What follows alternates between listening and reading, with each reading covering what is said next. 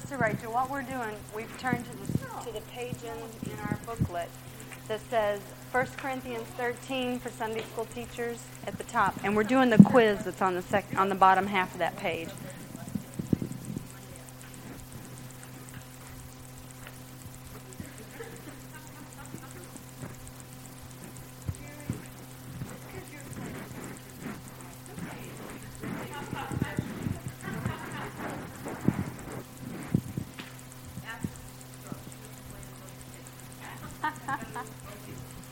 You don't have to tell him nothing. What's that?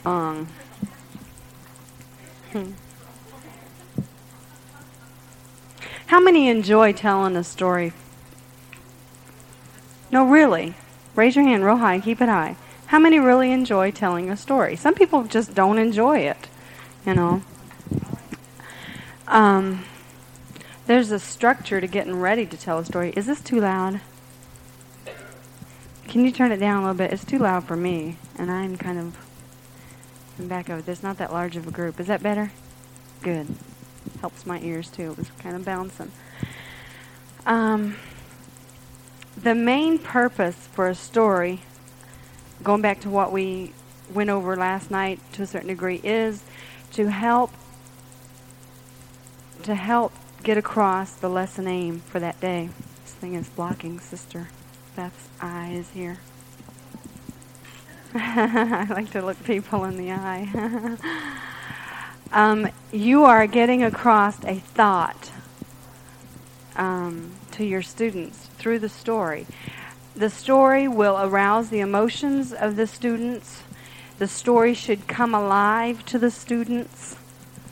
They should really be so enthralled, like Brother Strout was talking about last night. He had the kids right there, and you know when you have the kids right there, you know.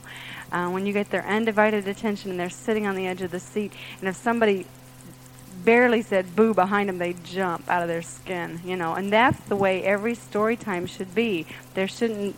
You should have their attention so much that they don't even know anything else is around. Okay, now every Sunday's not going to be like that, but that is the aim and the goal for you as a storyteller and a teacher. It should come alive. It should direct the child's will. The thought that is in the story itself should come across so strongly. They don't have to dig through all the stuff that you've just told them to wonder and figure out what the whole gist of it is all about. The whole idea should come across so strongly and hit them right in the face, so to speak. They can't miss what you're trying to tell them. And that will help create a new attitude or new behaviors within their own life, because they're going to see, you'll be able to see the Word of God in action in their life if you can really make the story come alive and be directed so that it really gets across a point. It's not beating around the bush, not just telling a story, but getting across the point, accomplishing the aim of your lesson. In storytelling preparation, the first thing, as in everything, needs to be prayer. Because if you've really sought the Lord, then as you go about preparing the story, you're going to feel the unction of the Holy Ghost, and it won't just be a story. And then, I really got this out of sequence, I think, in the notes, because you should use your Bible first to study the story, and any other books, Bible story books or whatever, to study the story itself and get it right down pat so that you can actually tell it, no matter how basic it might need to be, or how varied or dramatic it might need to be, depending on your age level. You need to know the story. If it was just say the Good Samaritan, if it was a priest that came in first, then don't bring the Levite in first. You know, really stick to the biblical sequence of events as much as possible. And like in the story of the Good Samaritan, the priest he stops, but he walks on by, and rather hurriedly, because in his mind, he is afraid that the same men that did this to this guy are still around, lingering. He has no idea how long ago it was. Okay, it looks like a very fresh thing. And so he's hurrying on by to get out of the situation. All of these sorts of things are very important to get across to the students. And also, it's an added opportunity for drama. Because in acting it out or telling it, it gives you details to dramatize. And it gives you something to work with except just basic facts and figures. So take advantage of all these little extras to use as visuals in whatever sense you might use them as visuals. And like the Levite, he comes across the road and stops and looks. But Levites are not to touch, once they've touched a dead body, they weren't able to go into the temple and do the work of the Lord in the temple.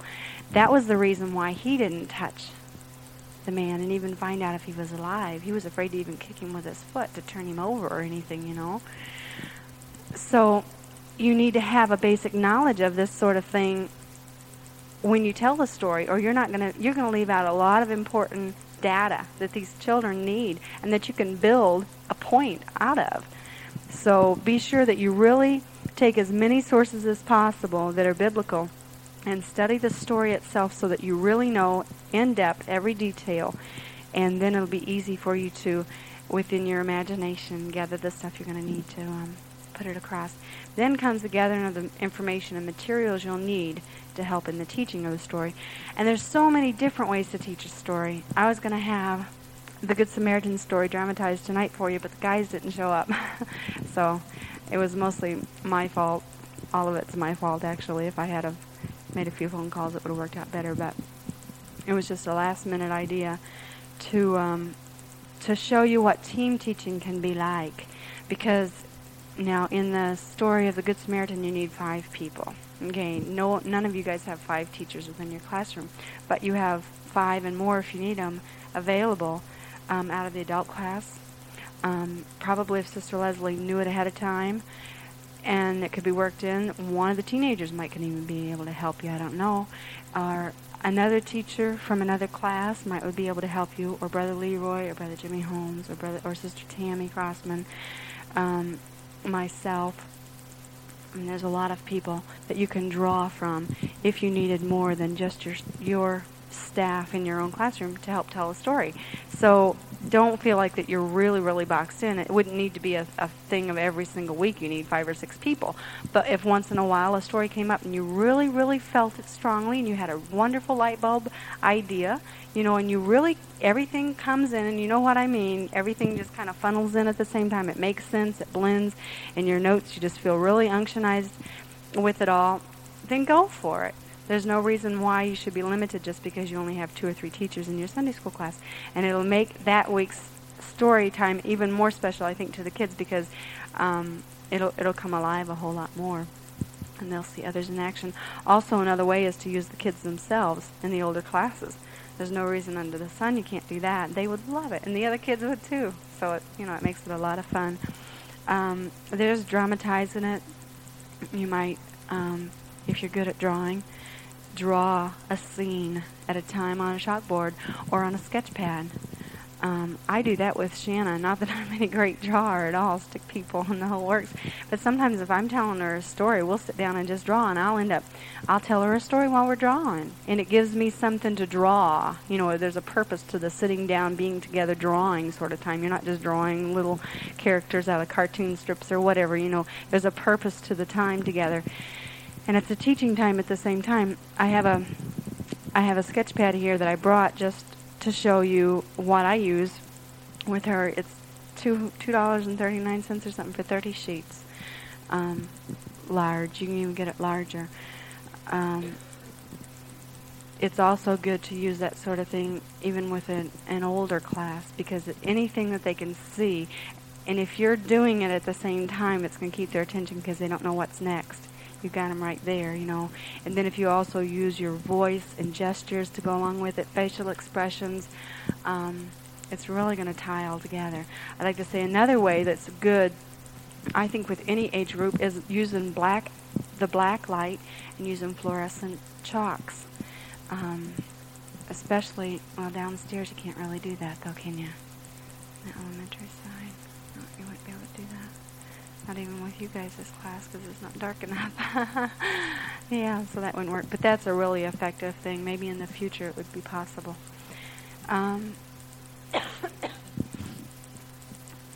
We went over quite a few different ways. I think I'll leave the rest of them until the second session of this. But in gathering your information and your materials that you're going to need, be as creative as possible and be as varied as possible so that each week is something different. You should never have to go back to the same method that you used last week, per se. Unless you're in a series, say you're doing flannelgraph and you're in a series, and in the teacher's packet they had a super flannelgraph thing for that whole, say, 2 or 3 or 4 weeks, whatever it might be, and you're in a series, go for it, But everything else within the class for that day especially needs to be very much varied so that you're not getting into a rut and the kids are knowing what to expect every week when they come in, sort of thing. And as much as possible, stay away from just monotone teaching. Use your voice, use your gestures and stuff to really, really get into it. Even if you're using flannelgraph, you can still act out a lot of stuff. You might have the scene there, but act out a certain person's verbalizing of whatever in the situation. Whether it's Pilate, or Mary Magdalene when she goes to Jesus. You might have it on the flannelgraph, or you might have a flashcard, or you might have whatever that is a still life picture or scene. But if you put action with it and become the main character, those children are going to be right here with you, and it's really going to come alive. Puppets are also really good in this sort of thing. If you have biblical sort of puppets that you can make them become so-and-so or so-and-so, I think a lot of our puppets downstairs are able to be used in that way. Put a headdress on them, whatever. Give them a prop if possible. They are so-and-so for the day, So there's all kinds of things that you can use. Read the story from 2 or 3 other Bible story books. We went over that. Study the background and characters, customs, and geographical settings. Now, while we're here, what did I do with this? Here we go. I made a map to go along with the story of the Good Samaritan. Now, you guys cannot see this. You can look at it afterwards, and I'm not really a great artist, even though I copied it from a map in the back of my Bible. But if I was teaching the primary class and up, I was teaching the story of the Good Samaritan, I would want to have a Bible Lands map, at least this basic, okay? To number 1, let them see where you're talking about, where this actually happened. Okay, that makes a lot more sense. They don't know whether it's in Africa or Australia, and it's even better to have a more detailed map than this, actually. Maybe have a globe or a large world map on the wall and have a finer tuned map like this besides, so that you can actually show them where this has taken place. Now, in the story of the Good Samaritan, the particular road that you had to go from Jerusalem to Jericho was a very dangerous one.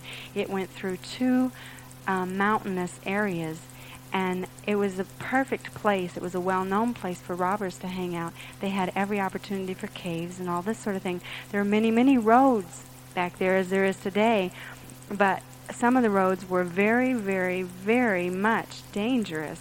They were well known for the hijacking and stuff. Others, they were so well traveled and so open or on straight stretches that there was no problem. And there's usually a lot of people going in that direction. But this wasn't a very traveled road, and it was through mountainous territory. And explaining that to the students, letting them know that the 2 or 3 people that did pass them knew within their own mind that there wasn't a big chance that in the next 3 or 4 days very many people, if any, were even going to pass that way. And showing the callousness. You have to know some details to be able to understand the real problem with that story. There was a callousness within their hearts, and I don't care, and I don't love my neighbor sort of thing. So to really get across the thought, you have to know some facts. So that takes time and study. for you to really be able to put across the story with the thought that the Word of God has in it.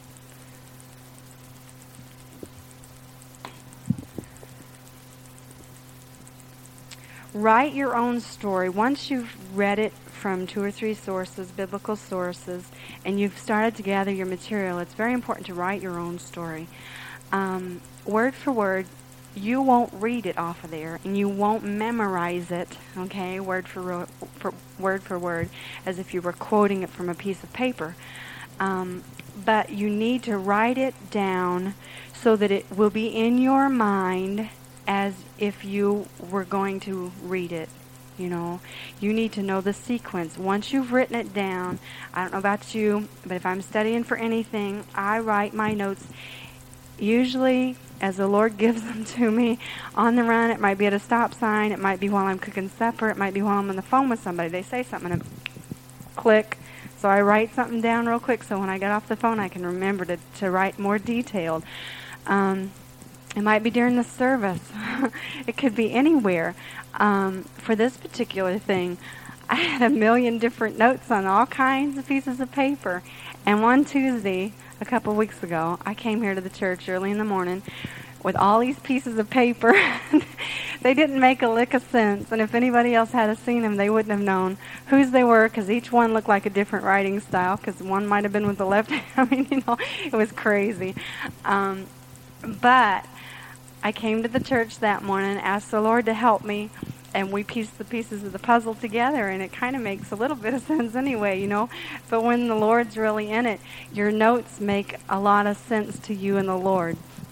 So make notes about different things that comes to your mind, ideas for your Sunday school class or the story or whatever it might be. And then in writing that's going to be one thing that you not only write, but you're seeing it as you're writing it. You have to think about it as you write it. Then as you organize your notes later on, that's going to be another writing period. And then in the study time, you're going to go over what you've written twice, and you'll be surprised what kind of a difference that makes. Really writing it out makes a lot of difference, because you'll be able to remember it a whole lot better. You'll be able to remember the fine details a whole lot easier than if you didn't write it out at all. Keep the story short. No matter what age level you're really working with, you need to keep it fairly short. The nursery class needs to be anywhere from 3 to 5 minutes for a story, maybe 6 minutes. And after that, you're going to lose them. The kindergarten class, you might can add another couple minutes to that, and the same on up. You know, even with the primary class, you won't want over 15 minutes definitely, and that would be a dramatic story, very dramatic. I would say you would want it more like 10 to 12 minutes, even for the primary class. And they're not going to remember something that is just told to them or talked to them. They're going to have to see it and hear it to be able to really understand it. And then if they can see it in action, it's going to bring it even more clear to them. And then after the story time and the lesson preparation, if they themselves get to be involved in some way of reenacting the story within the classroom structure, they're learning through that too. This little thing right here, I've gotten so many comments from it since I put it up. This right here, I did not put a heading in. That's what threw everybody for a loop. This little book right here is real good. I didn't even get this book until after I put all my notes together. And then I got it and I thought, wow, I could have just opened the pages of this book and taught from here. It was just so neat. But there's a lot of little tidbits here that I didn't have in my notes, so I'm using them tonight, some of them. This little chart is referring to pupils' ability to retain information, okay? Pupils of any age, really, they're dealing with right here. Up to 10% of what they hear. They'll only retain up to about 10% of what they hear. They'll retain up to about 30% of what they see. Okay, no hearing involved at all, just what they see. They'll retain that. They'll retain up to 50% of what they see and hear. Okay, that'd be a flannel graph story. Okay? or any sort of dramatized. Up to 70% of what they see, hear, and say. The say in here, the way to get that across in your teaching would be to propose questions, to throw out questions to them as a group. And maybe not to anybody in particular, because that kind of puts them on the spot. If they're not right there with you, that really puts them on the spot. Unless you're having a discipline problem, and then that's a real good idea. But if you're really wanting a true thought out answer, it's better to just kind of throw a question out. Have questions prepared ahead of time, if possible, that go along with the story, so that while you're showing them the story and you're telling them the story, you can ask them a question, maybe not exactly about the story itself, but about the subject. Why do you think the Levite did what he did? You know, or have you ever been placed in a position like that? Maybe a question that they wouldn't even want to answer. You wouldn't want to require an answer from a thought-provoking question, so they have to do some actual thinking about it themselves. Okay, up to 90%. They retain up to 90% of what they see, hear, say, and do. And the do would be included in something that they actually did. If it was to show love towards their neighbor, to give of themselves in some way. Maybe there could be an assignment or a class project that week to actually do that. Or maybe the project could be to write, to make up cards, or whatever, in some way showing appreciation to a certain individual, whether it was somebody in their family or you go to a nursing home.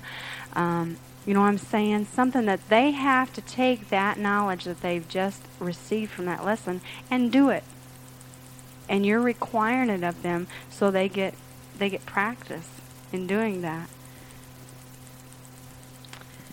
The method of teaching, there's 3 different methods here. Well, actually 2. But in telling the story, 70% they say was recalled 3 hours later. When the story was just told. 3 hours later, 70% could be recalled. 3 days later, only 10%. That was in telling the story. Okay? That goes to show you that you need some help. Our voice alone doesn't do the trick. In showing alone, if you only had a visual aid or a billboard, 3 hours later, 72% of it would be recalled. 3 days later, still only 20% would be recalled, and that's in showing. That's more than what we retain in just hearing it. But in telling and showing, 3 hours later, 85% was retained and remembered. 3 days later, 65%. And what a jump when they heard it and saw it at the same time. 65% was retained 3 days later. And I thought that was very interesting. It's just important for us to know where our students, what the abilities and capabilities that they have of retaining, so that we'll know how to go to it and really get the job done. Practice telling your story just as you have written it. Now, in this, what I would do if I were you, now once you get into it, you're not going to have to maybe be so detailed as this. And if you love telling a story and you're natural at it, great. You know, but some people are not as a natural, and so with this structure, it's really going to be a big help. You'll get more. Practice makes perfect. And not only for that one Sunday, but as you go along with your teaching experience, every Sunday is going to be a little bit easier, and it's going to be a little more effortless, and it's not going to take as much of your time. Practice telling your story just as you've written it. In the mirror, in front of friends or your children at home. Tell it to somebody. Get a good audience. The mirror is the best place for a lot of people because you don't feel so inhibited. You can be as silly as you want. Nobody's going to criticize you. Yeah. But the first time it might be easiest. Or just the 4 walls of your bedroom or whatever, you know, telling it. You might have to almost read it two or three times through, you know, first. And then practice telling it without the notes. It's a lot of fun, isn't it? You should have brought your eggs. so much for my ideas, right? Study your story every day until you know it without the notes. Now, we're not talking about writing and getting all this stuff down on Friday or Saturday afternoon or evening, okay? This needs to be prepared Monday or Tuesday so that you have all week to think about it and pray about it and gather all your information together. If you wait till Friday or Saturday, probably the libraries will be closed in case you need a certain resource book, or the stores will be closed, or you won't have enough time because something else is already planned for that evening and the next day. Don't wait until even the middle of the week. By the time you walk in Wednesday night, you should have everything pretty much together for the next Sunday morning.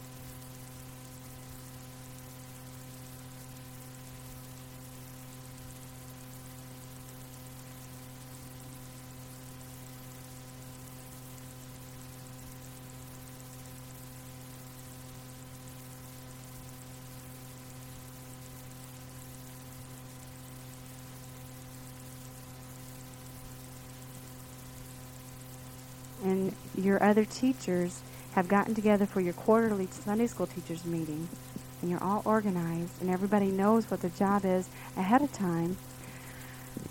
You shouldn't even wait till that week to really start getting it together, because you should know ahead of time enough that you've got a checklist on your refrigerator of I'm going to need this month, and I'm going to need this month, and I'm going to need this month. And at the beginning of the quarter, you can start checking off, well, I got this, and I got this, and I got this, and I got this, and you know where you're going, and you know what you have. So when you get to that week, you've already got most everything you need, and you don't have to do all your work in that 1 week. That way, if you need to order something ahead of time or make something up ahead of time, you have the time to do it, and you're not running on a shoestring. There's nothing worse than wishing that you had something that you didn't have. And you step into the classroom, and usually it's something that if you did have it, it would make it go. But you don't have it, so you feel blah. You're disappointed in yourself because you forgot or you weren't prepared enough. And so that makes you feel blah, and the whole lesson can be blah because of it if we're not real careful. So take time. Study your story every day until you know it without the notes, because you'll need to be able to look the students in the eye as you tell it. You can communicate concern, interest, attention, acceptance, and even affection through your eyes. Really. It's the honest to goodness truth. We all know that. So we need to realize it and pay close attention to our study habits and the way we express ourselves. Place your story in your Bible just in case you stumble or forget, so you're not completely nervous. Because some of us, if we have notes handy, it relieves the nerves, and so we can manage. We might not even have to look at them. I do that with songs when I sing. If I don't have the song in front of me, I forget it. It's crazy. But I can have the sheet music there, and I'm going to look at it. So that, for a lot of us, that's the way it'll work. Don't hold your notes while you tell the story. If you need to look at your notes, the way you should do it is open your Bible to where your notes are, look at it, shut your Bible, and go on. Okay? You don't need to bring out your notes, and because it won't be a lecture sort of thing like this is tonight, not with children. Adults can handle it, but children can't. And it makes children very intimidated when you hold a piece of paper and read a story. Even part of it, they're wondering what else is on the piece of paper. They're looking at the paper instead of you. So don't let that happen. And if you're using a visual aid, this just came to mind, if you're using a visual aid, say a flashcard or something, be very, very careful to hold it out like this rather than like this. Like this or like this. Either way would be fine. But make sure that it doesn't hide your face. Because I've seen some teachers doing it. I don't know if you just do it and don't think about it. Do it out of nervousness or whatever the reason might be. That would probably be a big reason right there. But be careful. Okay, let's go to the part of telling the story itself. You should be excited and enthusiastic. Disinterest and lack of excitement are more contagious than the flu. And that's the truth. Any of us can walk into a room, and if there's excitement and jovialness, we instantly catch it. You do, even if you've had a bad day, like tonight. You guys are crazy. I'm surprised you're still not at it, actually.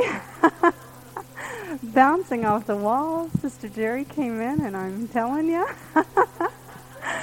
the whole place is a zoo. She is excited. And everybody else kind of caught it, I think.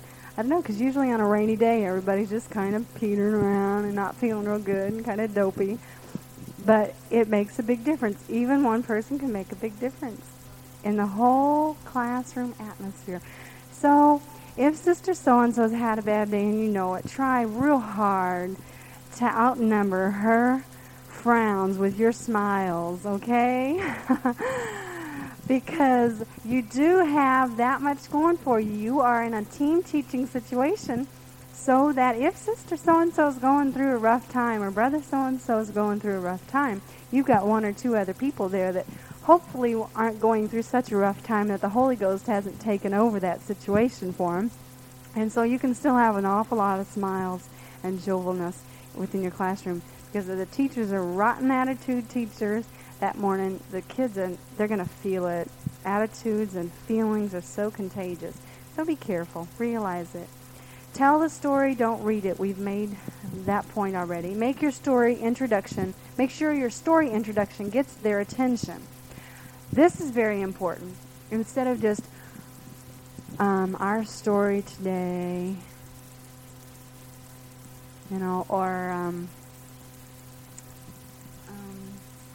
what else? The story we're going to tell today, or the story we're going to see today, or something like that. It's real good if you can get away from a real humdrum opening and get into an opening of asking a question about the subject of the story. You might open it up with, did anybody do a good deed this week? And if they did, man, that's great. They're going to feel great. They're going to feel really good about being able to share it, and it's going to make them next week do 3 or 4 good deeds, because you never know, the teacher might ask the same question next week, and everybody else that didn't do a good deed is going to think, yeah, man, why didn't I? They're going to think back over their week and try and remember an opportunity that they had that they passed up. Or another one could be, did anybody get to tell somebody about Jesus this week? It's endless. Has anybody ever thought about what it would be like to be crucified? Or if it's like with Peter, being crucified upside down, or to get your head cut off, or especially the primary and junior age is going to love it, Yeah, man. They're going to really like it. You will have their undivided attention, and you'll have their interaction, and that's what you're wanting. But start off the story time with something like that. So you're instantly getting their attention. Can I have your attention? I ask for it, I know. You want a demonstration. Oh, goodness. Make the story come alive. They were real people in real towns, in real situations, with real problems and real burdens, with real families and family struggles. And those kids went to school and had struggles in their school, and they had attitude problems, and they had behavior problems, and they had all kinds of problems. They had financial problems. They had sickness in their home and in their family. They had death that came and visited their homes. They had the same kind of things happen to them as we have happened to us. It was just in another era. So our job is to relate life as it was and as it is, letting them know that God never changes, and a lot of other things never change either, and our need for God never changes either, and that needs to be made known to them. Make it come to life. Use voice inflection. Don't be monotone. If the story is exciting, then tell it exciting. If it's the robbers coming around the bend, then man, get with it.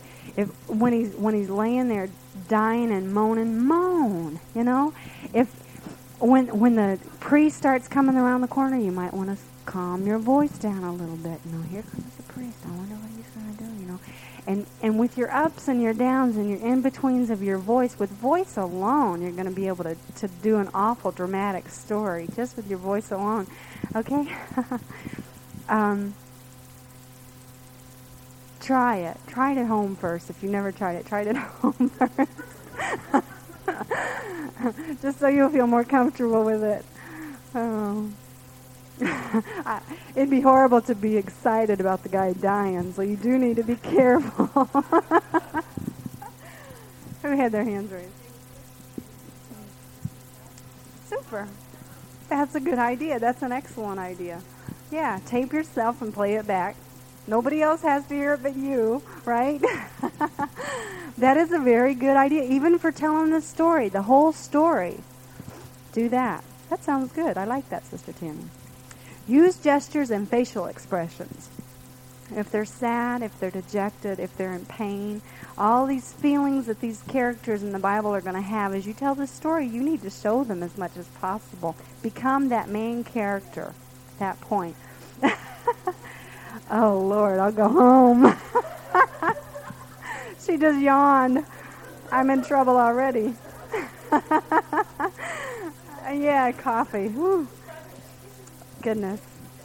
Make the story as true to life as possible. Look far off down the road if it's the prodigal son coming home. You know, you can look into the next classroom. You can. The teachers won't throw any eggs or anything like that. Just look far off down the road, you know. Or the main thing is to become the characters that you're portraying. Wash your hands with Pilate. Show the grief that he felt, the guilt that he felt. In your actions and your voice, be Peter. Feel Peter when he denied the Lord and he heard that cock crow. Be that. Be Moses when he comes down out of the mountain and he sees the children of Israel in such idolatry. Feel the anger. Feel the absolute anger. Smash those 10 commandments. You know, the kids are going to love it. They will absolutely love it. Have the kids marching around the walls of Jericho. Maybe bring in a big box and have it fixed up like a city sort of thing with the turrets and the guard and the whole deal. Just a box, maybe like this sort of square, like your castle box. Not that tall though, so the kids can see over it. Well, they wouldn't have to see over it, would they, if it was the walls of Jericho? But anyway, have them in the story. Maybe have that at one end of the room. Have them marching around it.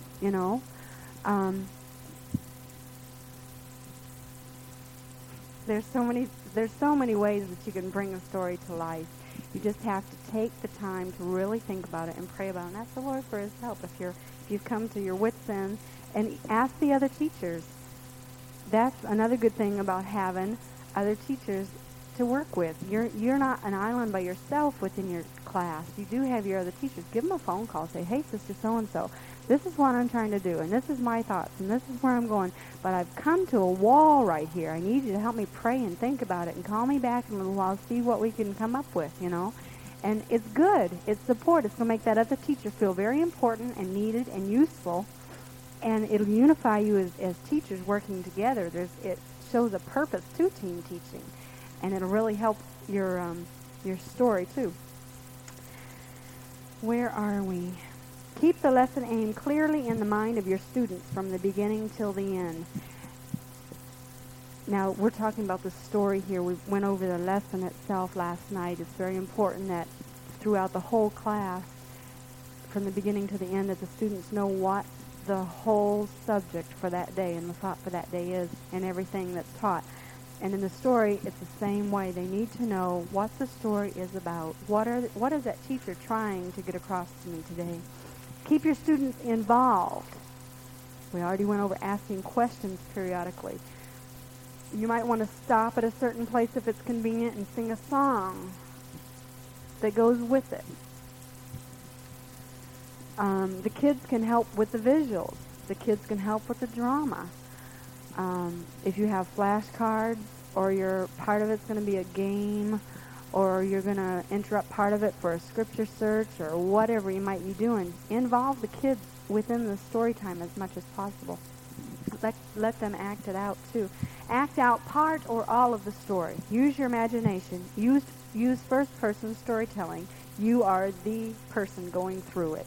How did Peter feel? Well, I'm Peter today. How did Nicodemus feel? Well, I'm Nicodemus today. How did Naaman feel going down that muddy river Jordan? Well, you're Naaman today. Be that character with those feelings. And with those feelings, you can verbalize to those kids how Naaman really felt and dramatize it and get the point across, because that's an easy way of getting the point across and dramatizing this first-person storytelling. Use the other teachers and do it together in skit form. Never should the classroom be left empty with only the children in it while the teachers are preparing for story time. That is another real good reason for having a classroom schedule and structure for each Sunday, that each one of the teachers knows what's going to happen and when. And there will be some variations, because you might not, memory verse might last longer than 5 minutes. It might take 6, or it might only take 4. So there's going to be variations, but the variations shouldn't be real large unless it would be in a consecration time, a dedication time for the Lord. Then you can stay down there as long as you want. But as far as your actual schedule and structure for your class, you as teachers, 2 or 3 or whatever the number down there, are working together. You all 3 or all 2 should know what the schedule is for that particular week, so that when it is about time for the story time, and the other 2 teachers are going to be involved with you in teaching the story, if they need costumes or props, they already have them down there, okay? They're either on top of the coat rack or in the Sunday school office, someplace very, very handy, but preferably outside of the classroom itself, okay? They can quietly go and slip out. You need to keep it in mind, Sunday school teachers, as you prepare your lesson and as you place different ones in charge of stuff. You need to keep in mind of who's going to be available to do what when, so that if you're going to be telling the story a certain week, you don't need to have to do the project right before the story time, so that you can get your props and all of that quietly at the very end of the projects that they're doing right then, and whether it's memory verse or a craft project or a review from last week, whatever it might be, snack time, so that you as a storytelling teacher can have about 2 minutes or whatever you're going to need. Shouldn't be very long, just enough to grab your visuals and your material that you need, grab it and bring it into the classroom or get it set up or whatever for the kids. Now I say this, it is very important not to get it set up very much in advance, because the kids will have an opportunity to be inquisitive enough, as they normally naturally will be. That will take their attention away from what the other teacher's trying to do with them. Okay? If it's set up too much, they will have already seen it and it won't mean anything, and it will not get their attention. Okay? So you do need to be very careful in pre-setting everything up. Something should be new in that classroom every week, and the easiest way to do that is story time. What I like to do is keep one whole wall blank and use it for a setting for the story itself. Then if I wanted to bring in the easel or a chalkboard or a sandbox or whatever, it's endless. But that is the backdrop for the story. The kids would kind of face in that direction, and you've got that. There's nothing else on the wall behind that to distract them. That is the time for story. If you have visual aids you want to pin up, or flannel graph that you want to use, it's right there. There's nothing else to distract. It looks real nice and neat and organized. And it's also one wall that you don't have to worry about putting something on every quarter, because you don't have enough time to work with all of that and do the preparation in the other areas that you need to do too. So just kind of keep that in mind. Using the other teachers and making sure that you've got everything together. It's a lot of work, a whole lot of work, but that's what it's all about. But I think as we prioritize ourselves, getting everything in order, figuring out what is most important within the classroom to work with, we will be putting our efforts and our prayer and our minds towards the things that really, really matter. And the other things will be included where they need to be included, but we won't make that a major project for the day. And the whole idea and the lesson will get across. Whatsoever thy hand findeth to do, do it with thy might. It's Ecclesiastes 9 and 10. I don't know if anybody has their Bible here. Does anybody have a Bible here? Sister Beth, why don't you look at Colossians 3, 23 and 24. Somebody else want to read some for me? Sister Jeannie, Galatians chapter 6, verses 7 through 9.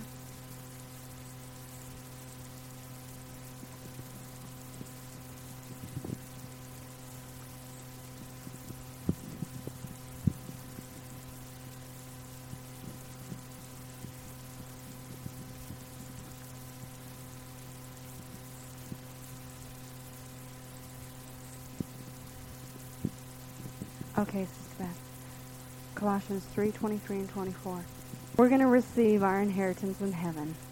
You may go week after week after week downstairs or in your Sunday school class, wherever it may be, and feel like you're beating your head against the wall, and you really wonder sometimes, a lot of times, if they're retaining anything that you're showing them and telling them and having them do and say and all the other things. But they really are. They really are.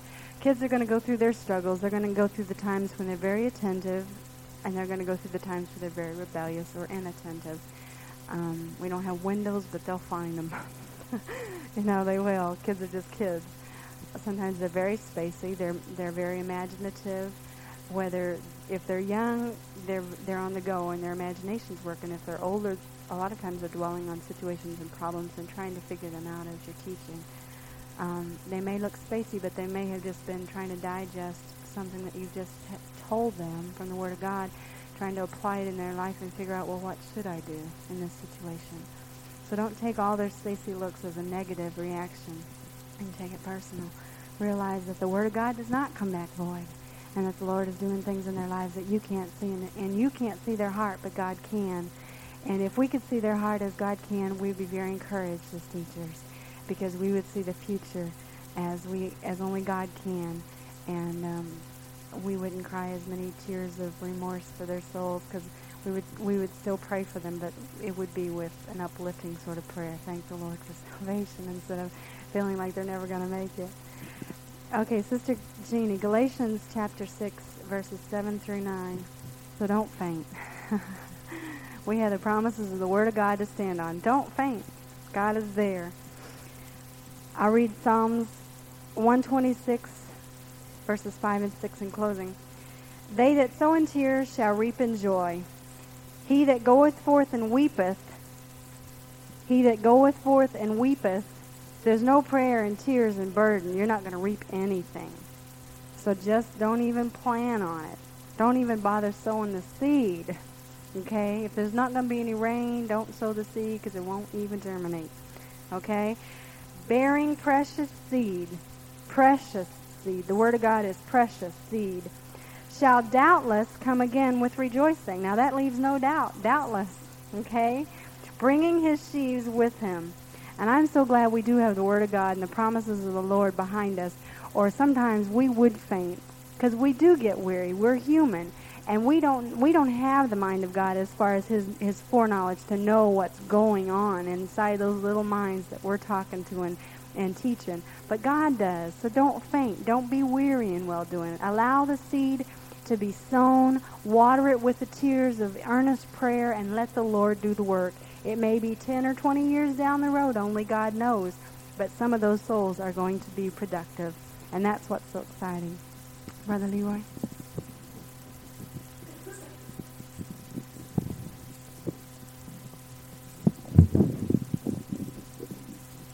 Okay, in just a moment we're going to go downstairs for our break. She finished right on time. Praise God. As no doubt most of you probably have realized, we have been taping these seminars, okay? And I've talked to the pastor, and it's going to be 5 tapes, I believe, total. Brother Rennie has given me that's going to be a total, and he's willing to let them go for $1 each, okay? If you missed a session or 2, they might, do you some good. As this graph shows here, you can only comprehend 10% or remember 10%, what you hear. So maybe if you have problems with preparing your lesson or something, get the set of tapes and listen to it again, okay? When you can really focus in on the one point that maybe you're having a problem with. Now, I feel $5 is still kind of high, so any that aren't able to pay $5, if you can come up with 3 of it, Brother Leroy will put the other 2 in, okay, for the set. Because I would like to see as many that would, get the set and utilize it. Play it over and over and over. And one other thing that I wanted to bring to your attention, this is something that Sister Strout has mentioned, so I assume she's going to be willing, but once a quarter, we'll schedule a teachers' meeting, and at that teachers' meeting, there'll be a mini seminar type question-answer deal. She might have a small thought that she may want to bring to you. How many would be interested in that?